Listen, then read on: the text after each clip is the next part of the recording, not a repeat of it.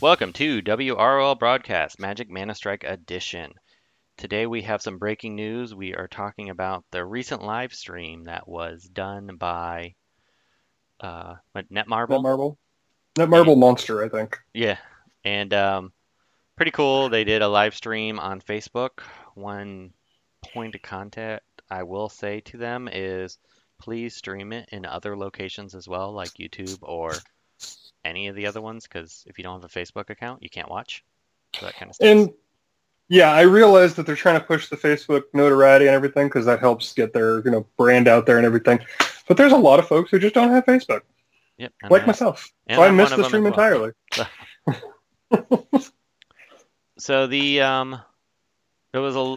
played some matches. That was pretty entertaining. I probably could have done without a lot of that, to be honest with you, if they were to request my feedback. Watching them play rank 4 and rank 5 characters. I mean, I guess for the first one, a lot of people haven't even seen the game yet, or they're very low themselves, but I didn't find that as enjoyable, but it was still cool that they did it. I mean, most other games don't do that, so that was pretty entertaining. But I don't necessarily need that if they just want to get on and talk about the new stuff. I'm more excited about that personally, which let's just get right into it. Did you have a chance to watch the stream yet, Ogre? I've watched clips. Okay. I haven't. I wasn't able to watch the whole thing, but I have watched a couple of clips. The biggest news that came out of it was the 2 new Planeswalkers that I presume is going to Get hype. Yeah, it's going to be presumably released right after the season ends in a couple days, which by the time you're listening to this, it probably will have already ended. But the new characters, first one is a red Planeswalker, Koth. And seems like he's going to be a pretty interesting character. Says that he does melee AoE attacks to enemy air and ground units, and then transforms into Koth the Black Iron upon entering enemy territory. And whenever he enters enemy territory, he can only melee attack buildings. So what do you think about that, Ogre? Well, okay, so on a Magic stand side, Koth is one of the fan favorites. He's only ever appeared once, only ever had the one card, Koth of the Hammer. People are going to be really excited to read into Koth of the Black Iron, as that may be foreshadowing his next appearance, hopefully. But that's, Magic nerds being Magic nerds and trying to read into things that may or may not be there. As far as like his gameplay and everything, it looked really cool. I really like what they did with him, because he's kind of a geomancer. So it's really interesting to see what they had him do as far as like how he attacked and then how he becomes like super tanky as he goes into the enemy territory. I liked that. And now he has an ability, it's a skill called Magma Armor, becomes engulfed in lava to increase attack and decrease all damage received from enemy units. So I thought that was pretty cool as well. That's really cool, especially when you consider that he turns into he goes straight to the enemy guardian or the enemy buildings. So if you can reduce the damage he's taking as they're trying to defend their buildings, he's going to connect, hopefully. And it also increases his attack speed, so it just nukes faster, hopefully. So it's a very interesting dynamic that they're going to have. And he's a red deck, so you don't have to rely on like Goblin Artillery to do that now. So that's going to be cool. The other character that was released, and I know you're very excited about this one, Ogre, is Angrath, which is a red and black, which we don't have any red-black characters in the game currently. And this one says he's a Minotaur with a Burning Rage following his imprisonment, melee attacks enemy ground units, and then becomes Crazed Angrath with greatly increased attack speed and movement speed during Mana Strike. And they showed a preview of him attacking. He does attack very fast. Yeah, he looked really sweet. Because I like Angrath personally from a lore side. His lore is very straightforward. He's a family man. He has 2 daughters. He was out adventuring, planeswalking to different worlds, giving them presents and stuff, doing his normal doting dad thing. gets trapped on Ixalan because of the immortal sun, which turns into, getting trapped there for 13 years. So that's why he gets a little upset, as you might say. So it's very interesting to see all that lore come into how he plays. I really like that. His skill, Angrath's Rampage, which looks extremely powerful, inflicts massive damage and stuns enemy ground units for a short time in a rectangular area in front of him. And it's literally him throwing his chain out, so the rectangular area is it's a little strip. For those of you who are wondering how big the area is, it's not massive. Yeah, it is long, but it's not.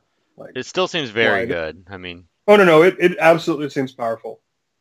So I'm personally really looking forward to Angrath. Number one, because there wasn't a red-black Planeswalker, like you said, and me personally, those are like two of my favorite colors in the game right now, just for how they play and the cards that they brought in to start. So I'm looking forward to Angrath a lot. I don't really like black that much. I've actually started messing with him a little bit, and I'm not that excited for black, but he does seem like a cool character, so I'm okay with it. And then we're also getting a skin for a Ajani skin with a big axe.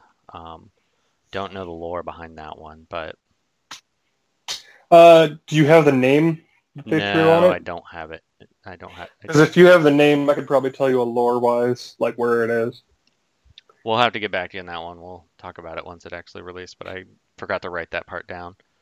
The other cool thing that they're adding is going to be a card for each of the colors. The first one that they revealed was Carrion Crow, which summons 4 flying birds with a 2 mana cost. It's a black card. So yeah, that one looked really cool. More food for the Reavers. And that's what a lot of people are worried about, is more food for that Reaver Demon.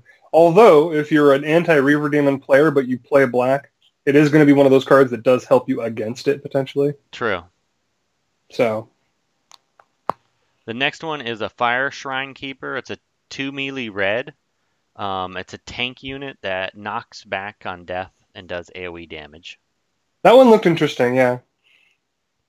So I think, I don't know. I guess if you want to try to do a defensive red deck. Well, it's one of those cards that it helps break up pushes by separating everything like that. So it allows you to focus down the tank. If you can drop him and then everything gets scattered like that, it'll allow you to focus down the tank a little quicker and then, come back to the other ones as they no longer have a tank. So I'm assuming that's what its design was as a push breaker. The next one that we had was a green card, which was the Sylvia Advocate. It's a 3 mana ranged air and ground, attacks air and ground, and he does more damage as he continues to attack. He seemed like he's very good. He almost seems kind of like the green's answer to Blinding Mage. But not the answer, but the kind of equivalent. He actually seems like he's green's answer to Aether's Squall Ancient Reaver Demon. Yeah. That's what he seems like to me. Which I felt like green. Because he just starts punching harder and harder and harder. Like, green needs that answer. I think that's a good way to do it. And, oh man, does that look fun. Yeah, it looked really... And if you're a fan of Magic, standard play, Sylvan Advocate was a very powerful card when it was around, so... Nostalgia. Yeah. The next card was a blue card. This one seemed kind of interesting. It's called High Tide Hermit. It's 2 mana, and... he hides inside his shell when he gets hit and takes less damage. So what a lot of people were speculating on the stream was they would, you would summon him, let him run in front of the buildings. He kind of does mediocre damage. It's okay. It's not terrible. But his advantage is he can take a beating. So for cheap mana, you can just kind of stall until you can get a bigger unit. Mm-hmm. Yeah, and I know a lot of people a lot of rumor that I heard was that he'll help shut down building attackers, but he has to get hit first, which is the downside there, and a lot of those units won't even hit him. So yeah, that's true. The Ninja Deep Hour, the Hell Rider, the things like that, they don't hit him when he's in his creature form to trigger him to be the building. So you have to find a way to... He's not there for that. He's there to stall strong pushes until you build up your mana to, like you were saying, to build up a defense proper. The next one was a white card. This was called Amir. How do you pronounce it? Emeria. Emeria, excuse me. Emeria. Emeria's Angel. 7 mana white card. Summons 1 angel and 3 birds. They fly in the air and attack enemy units. A lot of people seem to think this was a trash card. It does seem like, based on her stats, that she's probably a little bit weak for. I mean, you do get 4 units, so that is a positive, but it just seemed a little weak for as much mana. 7 mana is a little high, yeah. So we'll Which see. is what people are worried about. It's the 7 mana.